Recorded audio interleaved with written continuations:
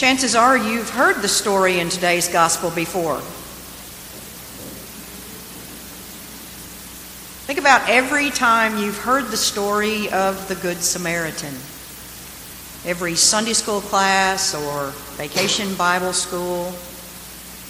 We even refer to someone as a Good Samaritan if we witness them helping someone in trouble. And the go-to lesson from this story is, don't be like the robbers who stripped, beat, robbed, and left that man for dead. And don't be like the Levite or the priest who both saw the man in trouble, passed by on the other side.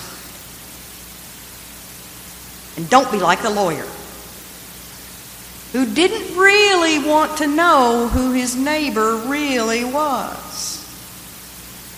Be like the Samaritan who helped the poor soul in the ditch. But I think there's a little bit more to this story, and I hope we can find it.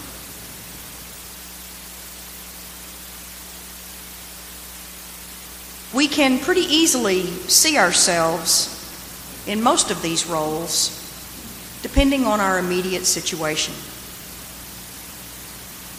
In an Australian icon rendering of this parable, the robbers are depicted as actual demons with pointy tails, sharp teeth, clutching hands, wielding cudgels and sticks. For a long time now, we've watched as seemingly inhuman, maybe even demonic things are done under the authority of government entities in other countries and in our own. Genocide, racism, injustice, poverty, discrimination. But demons aren't always out there. So many people are robbed, beaten, stripped, and left for dead by their own personal demons. Addiction, alcoholism, depression, mental illness, loneliness. They find themselves in the ditch, alone and dying. And after long exposure to these societal demons, it's easy for us to react like the priest or the Levite and just pass by on the other side or simply look away. This road is too dangerous, I better keep moving. We've watched for so long that we become inured or indifferent or acquiescent to the violence being done to whole groups of people or just to single individuals. In his book, Exclusion and Embrace, Miroslav Volf writes, "Indifference can be more deadly than hate. Cold indifference can be sustained over time, especially in contemporary societies. A system, political, economic, cultural, insinuates itself between me and the other. It is the system doing the excluding, a system in which I participate because I must survive, and against which I do not rebel because it cannot be changed." The systemic problems we see are beyond our power to correct, and the personal problems, well, they're just too scary to touch. And so we continue on our way, safe and secure and well-adjusted, until we aren't safe and secure and well-adjusted, until we find ourselves as the one in the ditch, the one not defined by a profession or a class or a religious belief, the one with no identity except a need.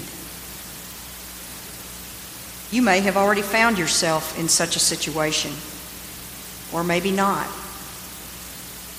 It may not happen to you today or tomorrow, but it will happen.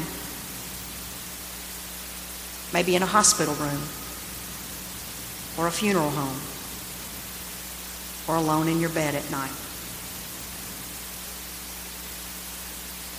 We assume that the man in the story is a Jew, but it's not specifically indicated. And when I read this story, I think he's lying there, both eyes nearly swollen shut from the beating, watching as the paragons of his world avoid him and keep going. I wonder, as he sees the Samaritan, his mortal enemy, coming toward him, if he doesn't think, well, he's coming to finish me off. I'm done for now. How surprised he must have been to realize that this man stopped and offered mercy. This Samaritan, in our understanding, is the other, the alien, the object of fear, condescension, disgust, and judgment.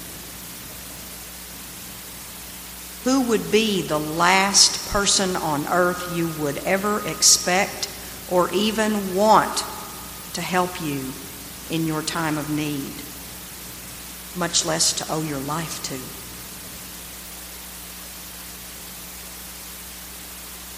When we find ourselves in the ditch, and we all will if we haven't already, it won't matter how we think politically or how we function socially or what job we have. What will matter is who reaches out to us in compassion, who is willing to get off the road and climb down into the ditch with us, ignoring those ridiculous barriers that exist between us.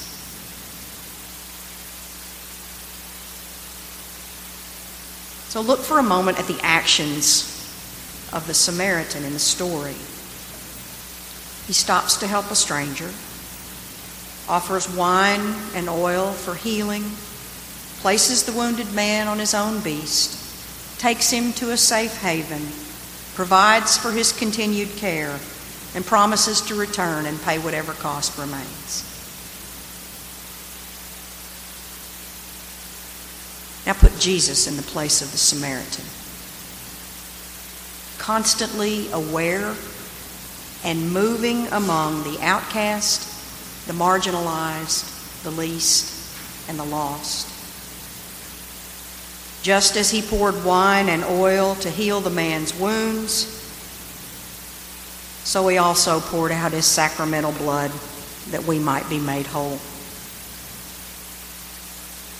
As he placed the wounded person on his own beast, so he bears our pain and suffering.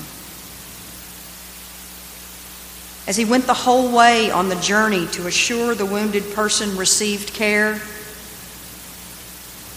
for us he went all the way to death on the cross.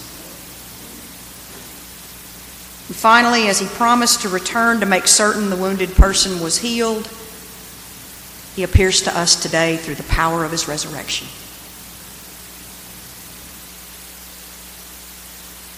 In the final exchange between the lawyer and Jesus, the lawyer is forced to acknowledge who the real neighbor was, and he can't even bring himself to name him. All he can say is, the one who showed him mercy. And Jesus tells the lawyer to go and do likewise. What does that mean? Not just to do random acts of goodwill, although there's nothing wrong with these,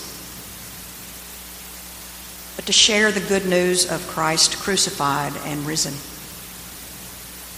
Not just to strive for some moral uprightness, although there's nothing wrong with that either, but to share the miraculous, mysterious truth of healing redemption freely given for all of us here in the ditch. The roads we travel today are just as treacherous as the road from Jericho to Jerusalem. The dangers are real and the ditches are deep. As we go along our way, let us always, always look with compassion of Christ at those around us, whoever they may be, and reach out in love. As Greg said last week, they will know we are Christians by our love. And when we find ourselves as the ones in the ditch, let us be vulnerable enough to accept the gift of grace from other travelers on the road. Amen.